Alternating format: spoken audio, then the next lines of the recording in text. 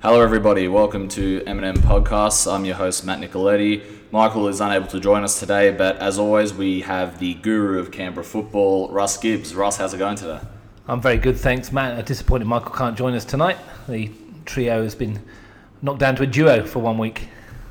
We'll get it sorted next week, I'm sure. However, as always, we are here to talk Canberra football. Today, the main issue or the main info we are doing is, of course, NPL2. However, we have some more news, and that is the draw.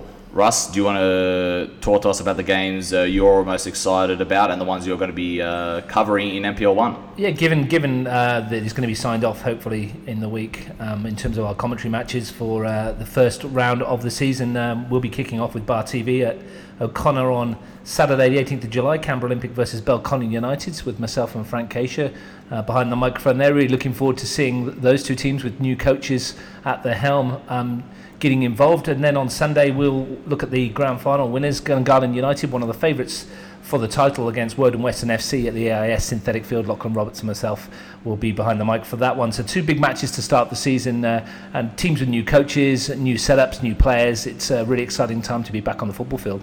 Massive matches. And just to round off that first round, we have Monaro versus Canberra Croatia at Riverside at 5:30 on Saturday, and then we have Tigers versus Tuggeranong down there in Cooma. Big matches to start. And then we've got the women's, where there is Belconnen versus Monaro Panthers at Hawker, Saturday 18th of July, 3pm. We've got Gungahlin versus Olympic, Sunday 3pm. Then we've got Tuggeranong United versus Canberra United Academy at Canberra, 3:10pm on Sunday. And then we've got Woden Western versus Canberra Croatia at Melrose Synthetic, 3:15. Wagga City nearly had a mic disruption there. And then we have Wagga City, who have the bye. Anything that sticks out to you there, Russ, before we'll go into more detail on these games next week, but anything else that sticks out? Would it be trite if I say all of them? It's been such a long time since we've had a chance to talk about football and watch some football. I'm really excited to see everybody back on the park. Looking forward to seeing how the teams with new coaches set out their stalls, and looking to see how the teams that finished near the top of the table last year are going to be shot at by the teams a bit lower down. Really excited to see last week Monaro Panthers play a game of football against White Eagles and put in a really good performance. Jimmy Canaridis' team, young and enthusiastic. Lots of goal-scoring talent in that squad, and they're one of the sides I expect will do well. But just really excited to get everybody back out there and talking and watching football again.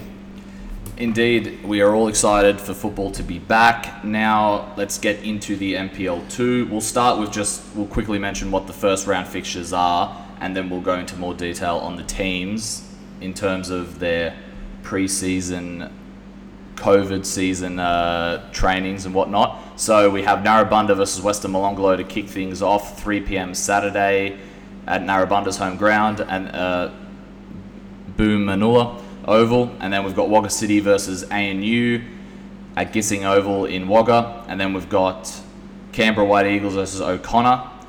Big match there from Woden Park Enclosed, 3pm on Saturday. And then we've got Brindabella Blues versus Yulgali at Corwell, 6:25 on Saturday. And then Queanbeyan City with the bye. Now, let's start with ANU, shall we, in terms of our pre-season preparations. So, of course, ANU's manager, Jim Dawson. Oh, actually, sorry, I forgot to mention, Southern Tablelands have pulled out of the competition. I believe Capital Football have told most of the sides in any competition that it's all right if you don't participate this season. That won't affect next season. Is that correct from what you've heard as well? Yeah, from what I've heard from Southern Tablelands, last year they had players playing on Saturday, Sunday, which is really hard to do. The younger element there is not turned up to play apparently, and the older guys can't really get the legs moving for Saturday, Sunday. So this season they've taken a back seat, and hopefully we'll see them back in Capital Football competition again next year, because they add a little bit to the competition as well, as do all our interstate sides, especially in that NPL2 competition. Indeed, and on to ANU. Of course, they won the grand final last season. They finished third in the table.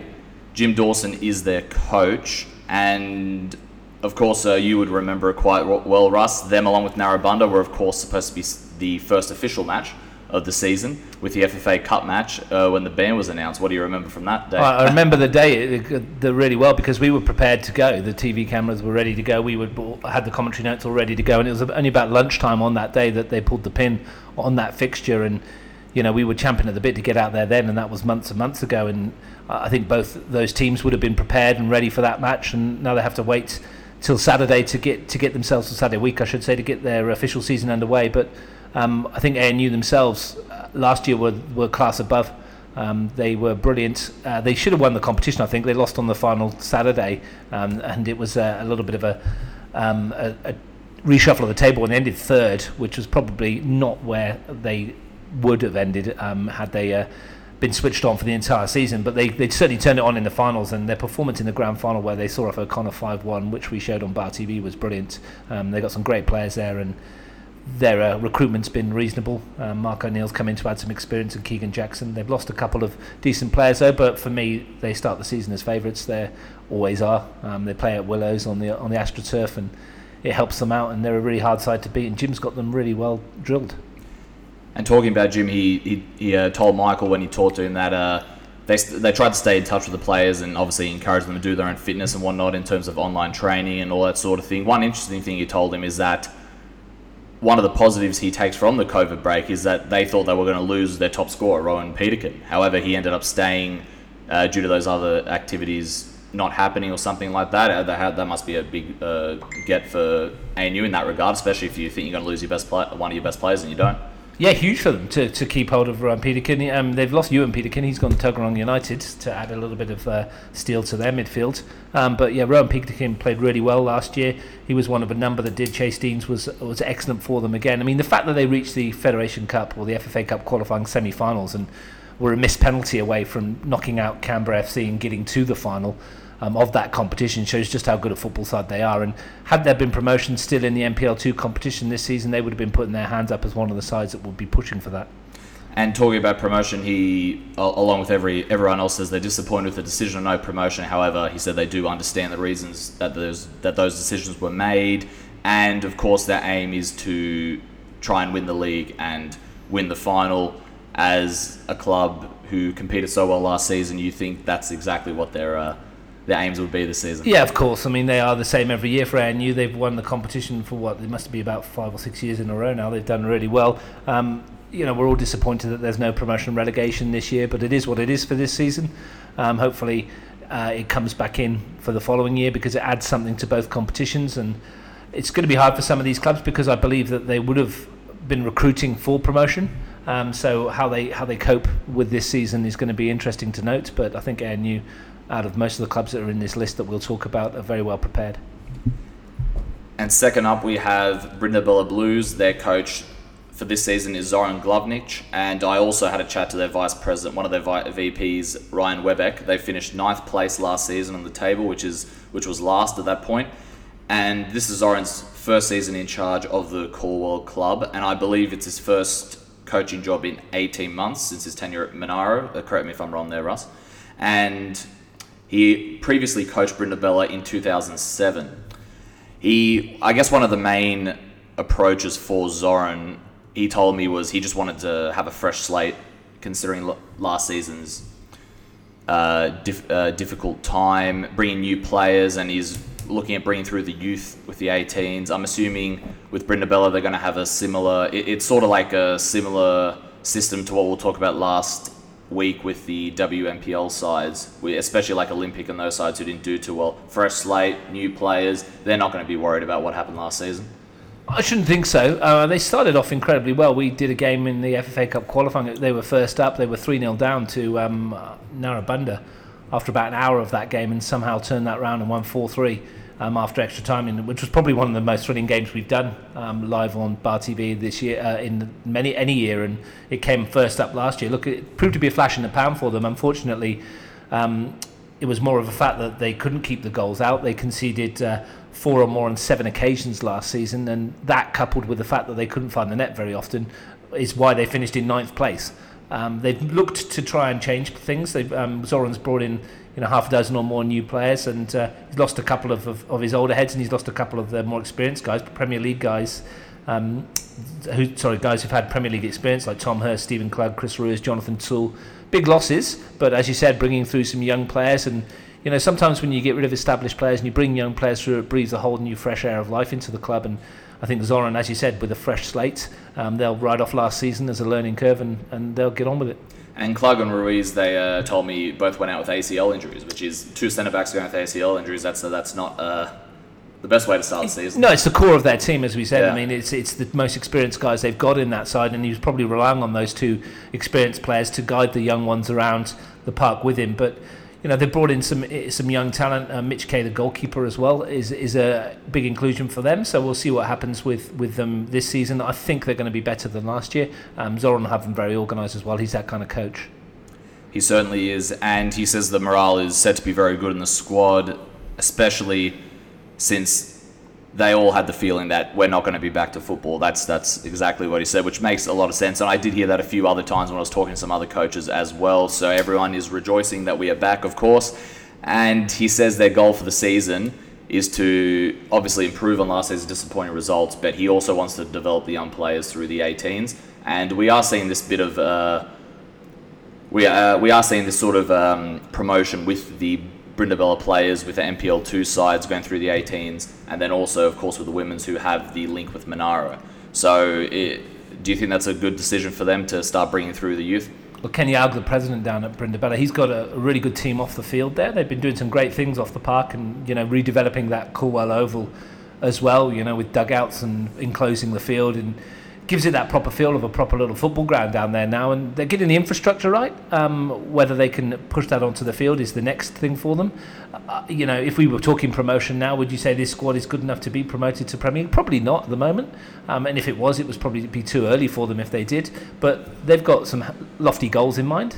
And I believe that, give them a few years, give them time to bed in, and these young boys the chance to come on through. And I think they'll start to surprise a few of the bigger clubs. Indeed, a building process there at Brindabella this season. And another building process, we move on to Narrabundah. Their coach is Jono Zalunado. I had a chat to one of their club captain, and he also has several roles at the club, Alex Belpiero. They finished 8th place last season, which is second last, only accumulating 2 wins and 2 draws. Of course, we mentioned they were supposed to have the match with ANU that was called off. Alex says that they were raring to go. They were in fantastic shape and great physical condition before the COVID bans, and he says that early preparation before everyone else actually has helped them in terms of the COVID break. He says mostly everyone's been in good condition. Yeah, much like Brindabella, they were the opposite end of what Brindabella did last year. They were 3-0 up in that cup game, and then they were looking like a really good football side, and it just fell apart for them. They've lost a lot of experience as well, a lot of their old heads in Matt Atkins, Dim Mialakis and Nick Mialakis as well. But they brought in a lot of young boys as well. They brought in a lot of new players, and that's going to give Jono something to work with. Again, they finished 8th, but it's such a competitive division, NPL2. People, I think, don't understand quite how epic some of these games are, and we'll start to talk a bit later on about some of the other clubs that are in that competition that have had Premier League experience before. It's a really, really hard competition to be in. And Narrabundah themselves, they've got some work to do, and Jono will be the first to admit that. Will they be a better side than last year? I happen to think they will be. And again, depending on where they finish in the table, they've got some ability to upset those sides bigger than them. I think it's important, again, they need to score some goals. They struggled a bit in front of goal last year. You mentioned Alex Belperia, a man of many talents. He was in between nets for them for quite a few games last year, wasn't he? And he's a Narrabundah stalwart, and they rely on that at that club, and I think they're going good places as well. And he said one of the issues they had last season was their squad depth. He believes that was a big part of why they didn't do too well last season. So they've gone out and tried to add more depth, especially with the youngsters, and he said one of the main things he wants to do, especially since there is no promotion, is he wants to get the team ready. He wants to improve the team so next year they can possibly challenge for that promotion, or at least the top 4. He said he wants to see the positive in all these things, and that's the building curve. That's the kind of guy he is, I think, and I think to his credit, that's what this season is going to be about. It's a short season. I mean, some of these clubs are looking at it going, okay, it's a season we can't go up, so let's build for next season when we can, and that's getting a solid foundation in base, blooding some youngsters, getting a system in place to play, and getting more wins than the 2 that they've got. If they don't win many games, I don't think it'll be the end of the world for them, but I happen to think they probably will win more than they did last year. Moving on to O'Connor Knights now, their coach Miro Tiranic. I had a chat to the assistant and TD Alex Tiranic. They came second on the 2019 table, and they also came runners-up in the final against ANU last season, which you just mentioned. They also tied on points, but they lost out to goal difference in terms of the Premiership to White Eagles. And in terms of the whole promotion debate, one of the clubs that you think would be most annoyed with that would be O'Connor, because it is quite well known that they invested heavily this season, especially their sponsors. They went in and they tried to really push for this promotion, and Alex says that has really taken a bit of the wind out of their sails in terms of the morale before it, especially in terms of the whole club. They were really raring to go. They spent a lot, and a lot of people were taking notice. I saw a lot of the NPL 1 coaches I talked to, they were really taking notice of O'Connor in this off-season. Oh, 100%. I mean, the squad that he's built there, Miro and Alex between them, they brought in some unbelievable talent from the higher division. I mean, Robbie Dealey, before he was injured, was a huge signing for them in the middle of the park. Alan Gaston, who played with the Tigers for a number of years, Dylan Glover and Jordan Glover both had experience at Tuggeranong United. Ian Graham, who's played many games for Canberra FC, would have added something to that midfield. Nico Kresic and Pat O'Rourke, both very talented footballers. They link up with people like Josip Jadric in that squad, and that's a Premier League squad. You look at it and you look at those names and you think, could you put them out in the Premier League every week? Yes, you could. 100%. Would they get results? Yes, they would. And they're backed by a vociferous and large army of support, and they're a great club to go and watch. It's a match day experience at O'Connor, as it is at a couple of other clubs there. And yeah, they were building for promotion this year. Question is, can, as you say, keep the morale going this year? Can they then keep all their players happy and fit and ready to go for next year when they will be really pushing for that top spot and a place in NPL 1?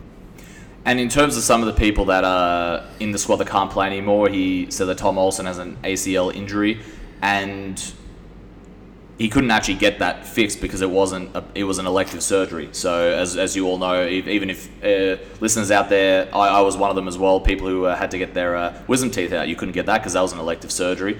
So stuff like that, but also stuff like ACLs, you couldn't do it for. So he's actually just going in this month, I believe he told me. So best of luck to him in that regard. And yeah, he said obviously they still want to go out and they still want to prove how strong the squad is, and they will be one of the favourites to win the tournament. However, he did stress how there is a bit of a subdued feeling without the promotion, and also he just feels like they're sort of just going through the motions and playing friendlies at this point in time, which is a bit of a different approach to what everyone else has taken, but that just proves how passionate they were with in terms of the support. Look, I mean, I should mention also they picked up Dean Tomeski as well, who's a good signing for them. He had a spell with Monero last year in the Premier League too. Look, they're going to say that, and their players might feel that, but as soon as that whistle goes on the 18th of July and matches are starting to be played competitively for points, I think they'll find that disappears. There are too many players in that side are proven winners and won't want to be going through the motions. They'll go out there and think, well, here's a chance for us to lay down our marker for this season to get to the finals and maybe even win the thing, and then next season they'll probably increase their squad depth again and build an even stronger squad and push on from there. I think they're up there with ANU as one of the favourites. And of course, winning is the best way to keep everyone invested in the squad. That is definitely for sure, isn't it, Russ? It's O'Connor Knights. I mean, they're not going to be happy if they lose football matches. They're not at any stage. I mean, they're not going to go out there and be half-hearted about anything because they're just not in their nature. They've got a storied history. They've got a history of winning games in the Premier League as well. And I always like going to watch O'Connor Knights because it feels like a proper football game to go and watch when they're playing. And that's one of the great shines about the NPL too. A lot of these clubs have a lot of history in the top competition in Canberra, and they're really looking to get back there. So it's anyone that hasn't really watched NPL too much, they're all going to be on Bar TV Sport. I highly suggest you watch this competition. They're going to be absolute cracker matches, and I certainly can't wait to get out to some of these games. It's going to be fantastic. Yeah, we're going to be talking about some other clubs in a moment, but the four we've mentioned already, all decent football sides that they'll try and play. And what you find at NPL2 is that you do get a lot of people going to watch games, a lot of supporters that have the heritage of the club at heart, which maybe is missing sometimes in NPL1. But these guys are really keen to show that they can mix it. Our local FFA Cup qualifying competition has seen some upsets over the years with these NPL2 clubs knocking out NPL1 clubs. We saw it with ANU last year. We've seen it down the track as well in the past. So, yeah, it's well worth a watch. A lot of passion as well with a lot of these NPL2 clubs and their supporters, that's for sure. Now we are on to Queanbeyan City FC. Their coach is Luka Ujda, and they finished 4th on the 2019 table, lost in the preliminary finals. Michael talked to their president Zoran. He, along with everyone else, is of course disappointed about the COVID ban and no promotion and whatnot. A goal for them was to, when they returned to training with the 10 peoples, to make it as effective as possible in the short amount of time. He said there's still a bit of work to do. However, he believes they are in good enough shape to have a good crack this season. What do you think about Queanbeyan FC this season, Russ? Queanbeyan City will be Queanbeyan City. They're always hard to beat. They're a tough team to play against, and they're going to be there or thereabouts come finals time, because they always are. They've recruited reasonably well. They were missing goals last year. I thought they struggled in the final third a little bit. They've added Goran Mukevski, who used to play for Balkonia United and Tagronong, to that squad. So they will hope Luka Uida will hope that he provides the goals to help them kick on to getting past the elimination final where they were knocked out last year. They're always a tough nut to crack. They're always a difficult team to play against, especially in Queanbeyan. They're going to be one of the top 4 sides again, possibly this year. You'd think they will be able to. They've lost a few players. They've lost the experience of Goran Josefovski and David McCarron and goalkeeper Jack Miller, but they've recruited, as well, as I said, Mukevski. They brought in Jonathan Kersberg as well, and Frederico, I don't know anything about him, but he's on the list. Interesting to see what they do this year. And they will still be playing at Riverside, I believe. Were they expecting the High Street Oval to be finished, or was that... That was the plan. Yeah. Whether or not COVID has put that to bed, so I don't know what's been happening off there. I mean, as far as I'm aware, if they do get to play at the Riverside, that's great, because the surface is brilliant for them, and it's a great facility out there now. It's a really good football venue to go and watch from. I'm an advocate for that venue being used for finals football at some stage, because under lights at the Riverside with the facilities they've got there now, it's a really good stadium to go and watch football matches. If they can fix the High Street pitch up, needs a bit of work. Last time I played on it wasn't great, but it needs a bit of work on it. But if they were working on it, if it is ready, they can turn that into a fortress.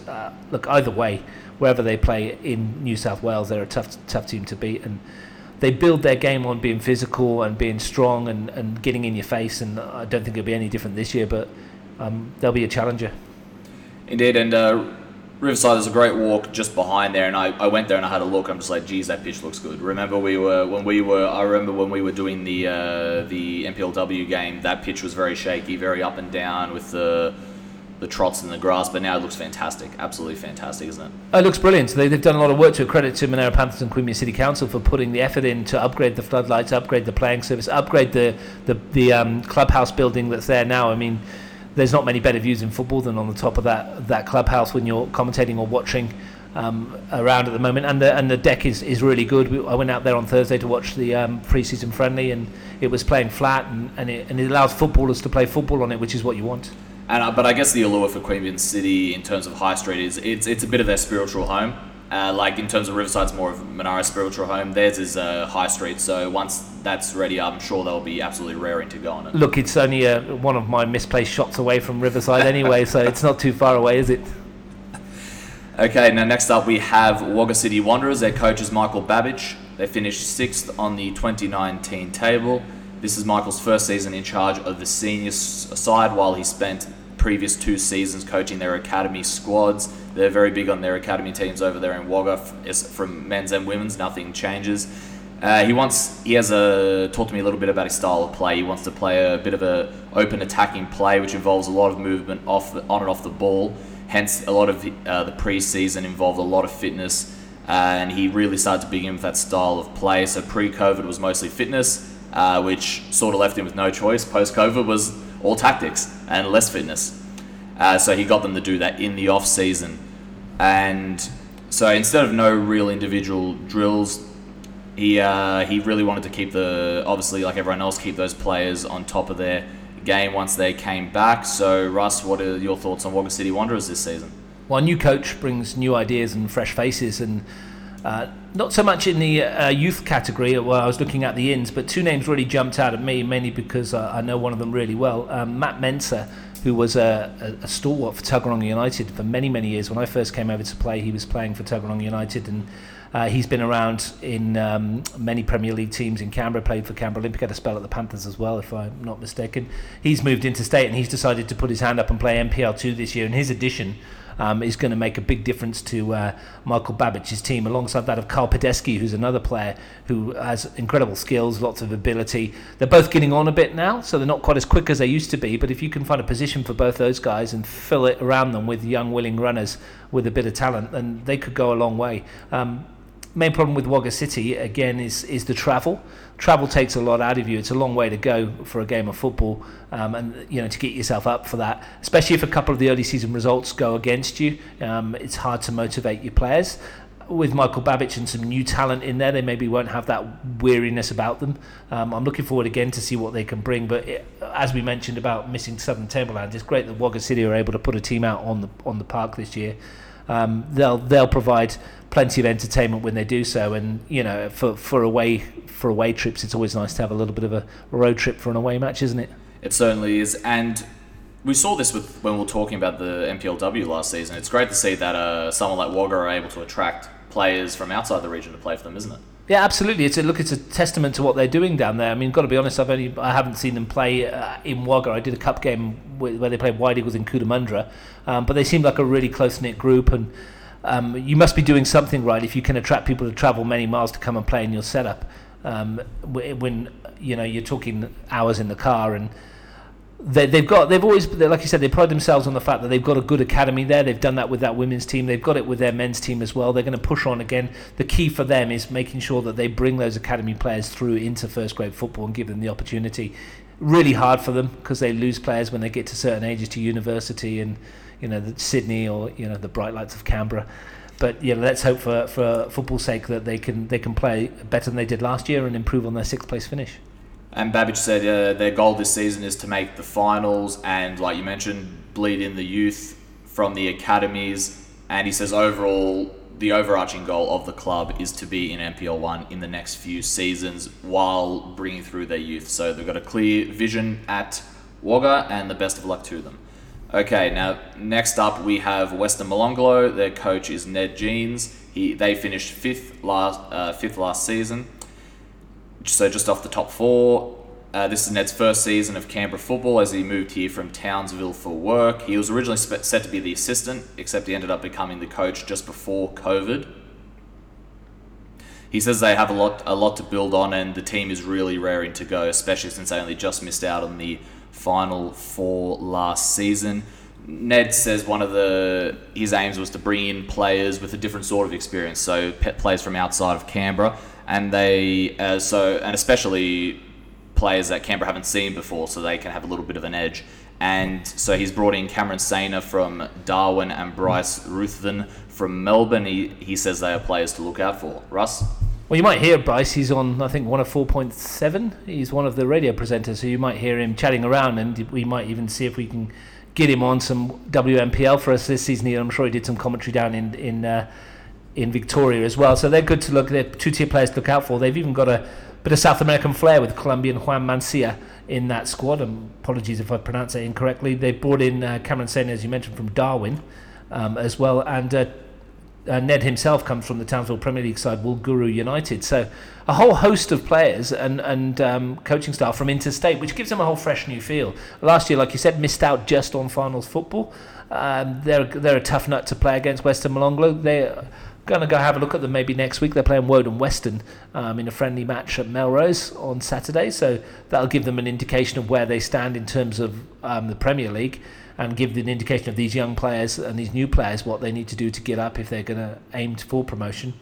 It's going to be a tough year for them, for Ned as well. It's always difficult when you go to a new club, but like most of these clubs in this competition, it's a fresh slate, and we don't know what we're going to get post-COVID. So, all the best to Ned and his group of players, and at least he's brought some players from Melbourne where it's a bit colder. Boys from Darwin and Townsville and Columbia might not quite like the Canberra weather. Well, I was about to say, I mean, everyone says that about Melbourne, isn't it? But I feel like Melbourne is just as cold as Canberra. Absolutely, which is why he's brought the two boys in. They're acclimatised already. Because when I talked to Ned, I said, "Oh yeah, how you like Canberra so far?" He's like, "Cold, just cold." I said, "Well, at least you can say that. People from Melbourne, and they can't really say that because I feel it's just as cold." But I've been to Melbourne when it's been cold. It is just as bad there, and they're going, "Oh, I heard it's cold in Canberra." I'm like, trust me, it's just as cold here.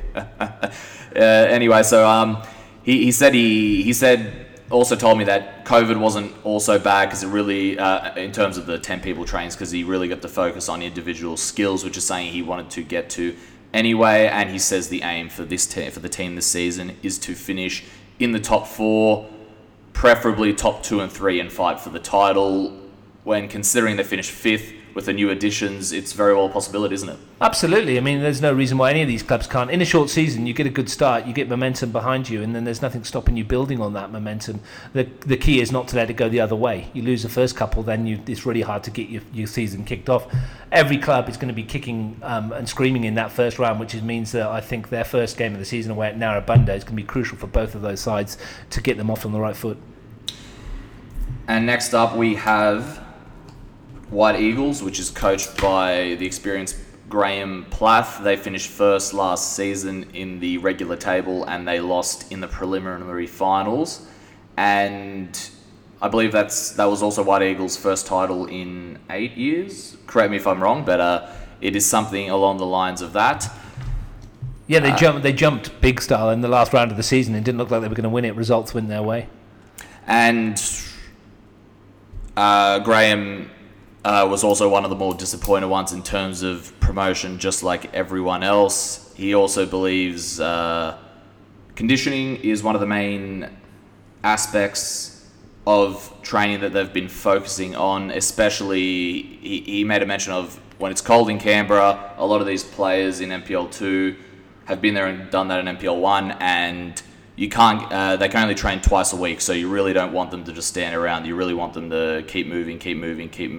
Talking about that, just to go off topic just a little bit, I've been reading Gianluca Vialli's book. He used to play for Chelsea, Juventus, and Sampdoria, and he was comparing the Italian and English game, and he said he was also in his research. He was told in England one of the reasons why it was a more direct game at first is because it's a lot colder up there, and the wind is very big up there. So the belief originally was for you got to keep them moving. That's why it's traditionally a lot quicker in that regard. Do you believe that's someone that comes from England? Sorry, I had to ask now that I thought of it. Oh mate, it was freezing when I played over there. Yeah. But yeah, I'm not sure. I mean, anyone that's seen me play would suggest I don't run very much anyway, so it clearly didn't do me any harm. Look, it's an interesting theory. He would know. He's played at the top level.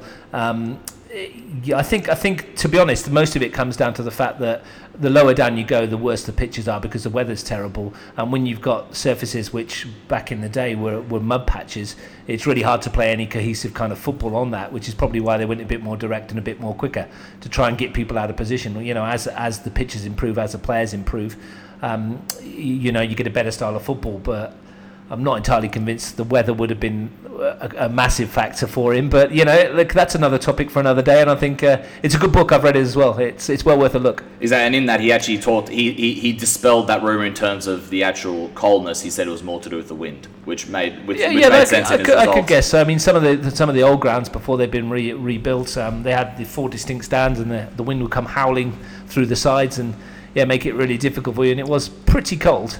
I just had to ask you that since I definitely read that book. It's a great book in that regard. He goes very, very, very thoughtful book. It's not just about his playing career. It's all about the little aspects, coaching, refereeing, everything. It is a fantastic book. I definitely suggest that. Now, in terms of the harmony of the team, he said he really wants to keep that in top notch. Not that it isn't already, but he feels like the harmony of the team is really what makes White Eagles a draw, especially to keep retaining their players. And he also wanted to give a shout out to their 23s. He thinks they've got a lot of great young talent up there. They play a really good game, and he's really looking forward to some of these players coming up in the next couple of seasons. Yeah, I watched them on Thursday. It was a a performance from White Eagles where this is their first game back after COVID. They've all come off a hard day's work, and you don't read too much into those kind of performances. Or look at look at some of the players that they've got, that they've brought in. They've lost some experience in the likes of Callum Beaton, David Kemp, and also their top goal scorer from last year, Zinalabadine El Jamoudi. Losing him as well is a big blow for them. But Graham is an astute coach. A cerebral kind of manager. He likes to think about the game, and he's recruited quite well and to replace them. Some of the names he's brought in will be familiar to most people that watch football locally. Chris Nikitas and Mitch Steenbergen, for example, have both played Premier League football. He's picked up Ryan Brose, the goalkeeper from America that Monero Panthers had on their books originally. Jimmy Canaridis decided at the end of the day that he didn't quite fit the style they were looking for, so it's a good pick up that for White Eagles. And they've also picked up, and bear with me on this one, Hassan Al Nuwaisi. I'm not entirely sure if I pronounced that correctly. Probably better than what my pronunciation would be, sir. Well, give it a go. I'm sure when we do White Eagles later in the season, we'll get that correct for you. But I watched him a little bit on Thursday, and he's got some good touch about him, some good movement as well. So they've got a good squad again. They were unlucky to not get to the grand final last year, lost in the preliminary final to O'Connor in a cracking match. But Graham Plath will be really keen to get his team up aboard. Again, much like O'Connor, they've built a side for promotion to the NPL, and a side that they're going to strengthen over the next year. Exactly, more evidence that this is definitely a competition to watch out for in Canberra football. While chatting to him, he brought up a very interesting sort of quandary that he felt he was really thinking. He's just like, especially with this small season, he questioned whether he should have a bigger squad, which would mean less players would get injured, especially since a lot of people haven't played in the last couple of months, except half the players wouldn't play, or have a thinner squad where everyone plays and the morale probably will be higher, however you risk it. So what do you think about that in that regard? The quandary of being a head coach, isn't it, really? It's a really hard one, isn't it? Because you look at it from the bigger picture, and you look at it and you go, well, I need a big squad. I need to be able to cover injuries if I get them. But how do you keep these people happy? I think everybody needs to get on the phone to Marcel Munoz, because he's the master of it. He's got a great squad over at Gungahlin in NPL 1, and how he keeps them all happy when they're not all playing every week is one of life mysteries. So, it's a quandary. I happen to think that you probably have you run with about 16, 17 players maybe, and then you fill in the rest from the under-23s, and you can make your decisions then. If you get one or two injuries, you just have to ride it like everybody else. It certainly is a quandary in that regard. Graham says his side's goal is to retain the premiership and go one step further this year and make it to the final and win the final. And also, we must mention the Eagles burgers. And you can't go through a White Eagles game without mentioning an Eagles burger, one of the best in Canberra. If you get the chance to go to a White Eagles home game, treat yourself.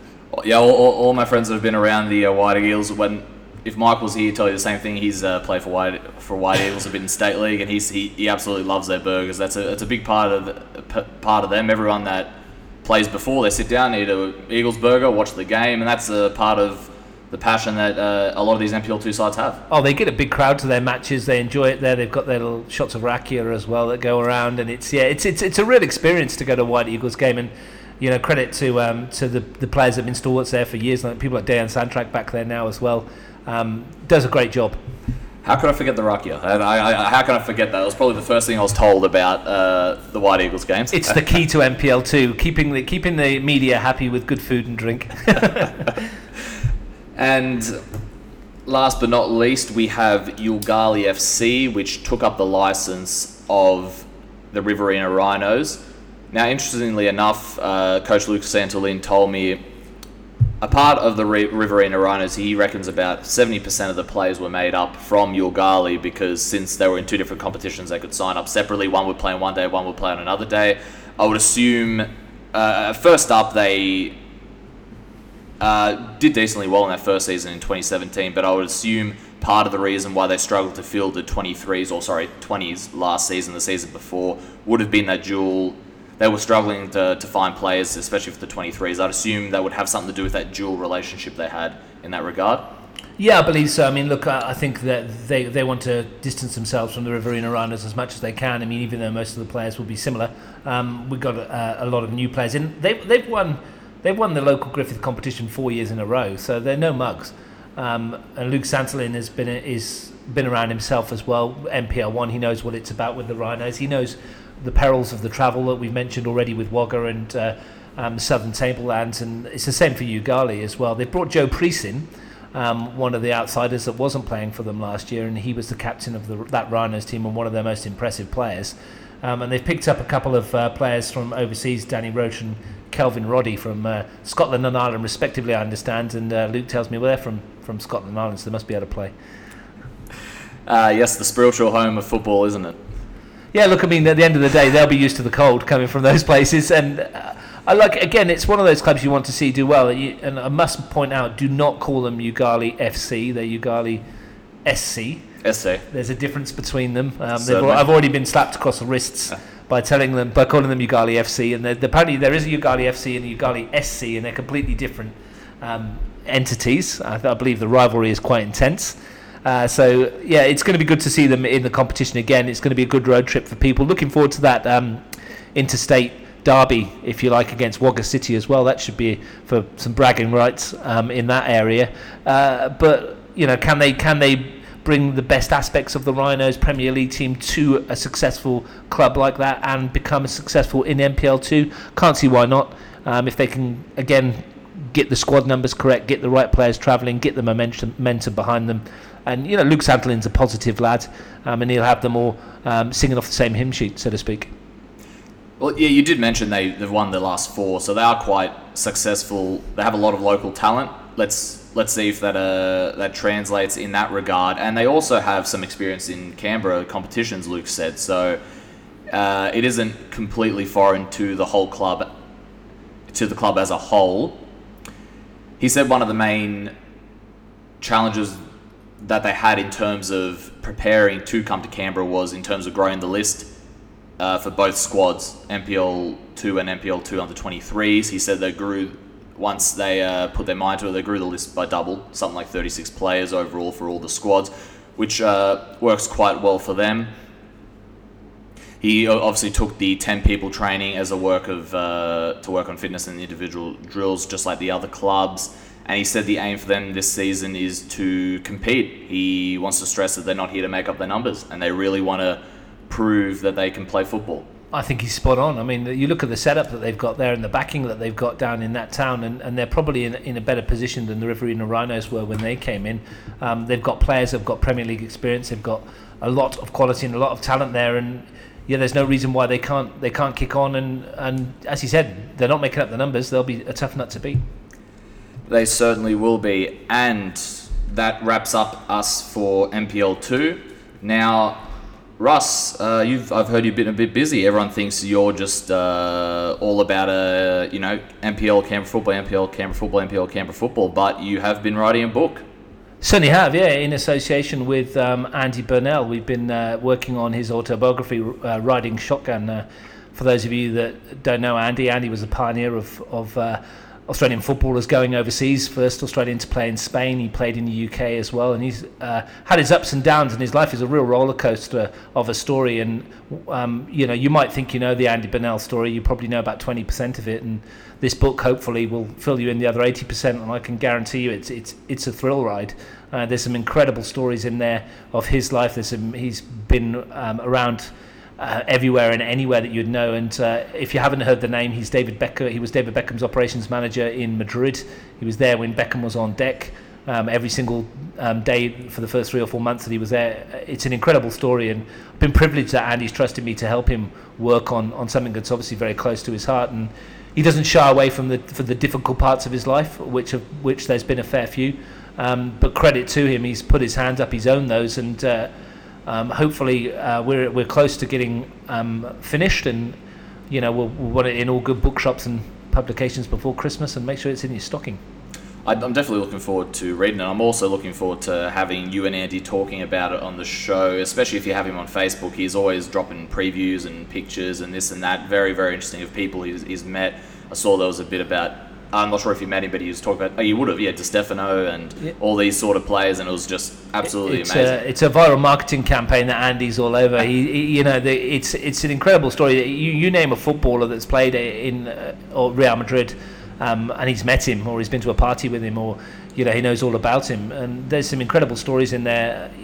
At heart though, it's a story about a young lad that had a dream from Canberra, that's been able to, through his own hard work and dedication, get himself into the Spanish La Liga, and then move on to the UK and play for Nottingham Forest and Ipswich Town when Ipswich Town were a decent side back in the 80s. And under Brian Clough. Yeah. There's a story in the book, I won't ruin it for you, about how he got that trial with Brian Clough. It's an incredible story. And then, had his adversity, went back, played for a Reading team that was so close to the Premiership. We lost in a playoff final. They were so close to going up to the Premier League. But local boy made good, I guess, and was a product of the Bell West Juniors and Narrabundah, or what they were before then, Lions or Turner. Yeah, indeed, and I saw he posted that photo of when he was 15 years old. He made the Narrabundah team. My dad was also in that team, actually. So he brought it up. He was he loved seeing that, and he's intrigued to see the story as well. Especially he loves reading about the Narrabundah stuff. They had a very good team back then. And he was centre back correctly when he first started with Narrabundah. He was born as centre back. Yeah, he's he played fullback for most of his professional career, but he's a decent centre back as well. I think the good thing about his story is that it is something that people in Canberra can look at and go, look, he's been pivotal as well. And when we do talk about this later in the book, we're about moves for Tim Cahill and Tom Rodgick and Carl Valeri as well, working in his agency side of the project as well. It's an incredible story.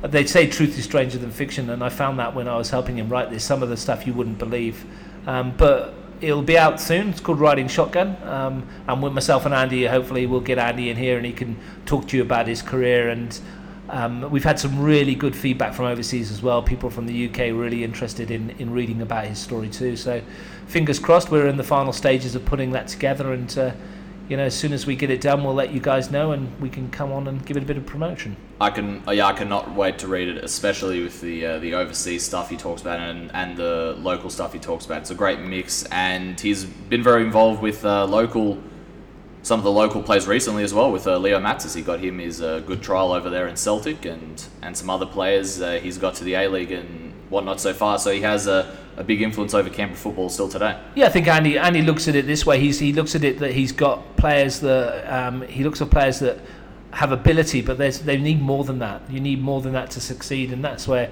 having someone like him who's achieved that look at you is a lot different to perhaps an agent who's not played the game. So he's had his moments, and we're pretty certain that where we're going at the moment with this is going to be pretty exciting. And he's well into his UFC now as well, because his daughter's married to Dan Hooker. They're pretty talented New Zealand UFC fighter. So he's into that too as well. So yeah, if you want an interesting read, and we're plugging it shamelessly because I wrote it. So feel free to jump on board. I'm sure everyone will look forward to reading it. Now, thank you very much, Russ, for coming on, and I look forward to next week, our last podcast before the season starts. Yeah, there's some matches going on next Saturday as well. There's if you're interested in the local Premier League, you want to get out and have a look at some games. Saturday, Canberra FC play ANU at Deakin. Kick-off time to be confirmed there. Gungahlin United against the Tigers at Southwell Park at 3 o'clock will be an interesting one. Woden Western, as I mentioned earlier, play Western Molonglo at Melrose at 2. And a couple of fixtures on Sunday. Tuggeranong versus White Eagles at Canberra 3 at 2 o'clock. And pretty exciting one. Canberra Olympic play Gungahlin United at O'Connor at 3 o'clock as well. So all the teams in action. The final hitter, if you like, before the season starts. An opportunity for players to put their hands up and get in. And, this time in a fortnight, we'll have seen round 1. We certainly will, and we are all raring to go, get ready for football. Like I said, next week on the show, we will break down NPL 1, NPL 2, and NPLW, the first round fixtures, and we'll bring some more opinions from other coaches and other people in the Canberra game. We are really looking forward to it. Once again, thank you very much, Russ, for coming on. Next week, Michael should be back with us, and we look forward to bringing you the best in Canberra football. Thank you very much.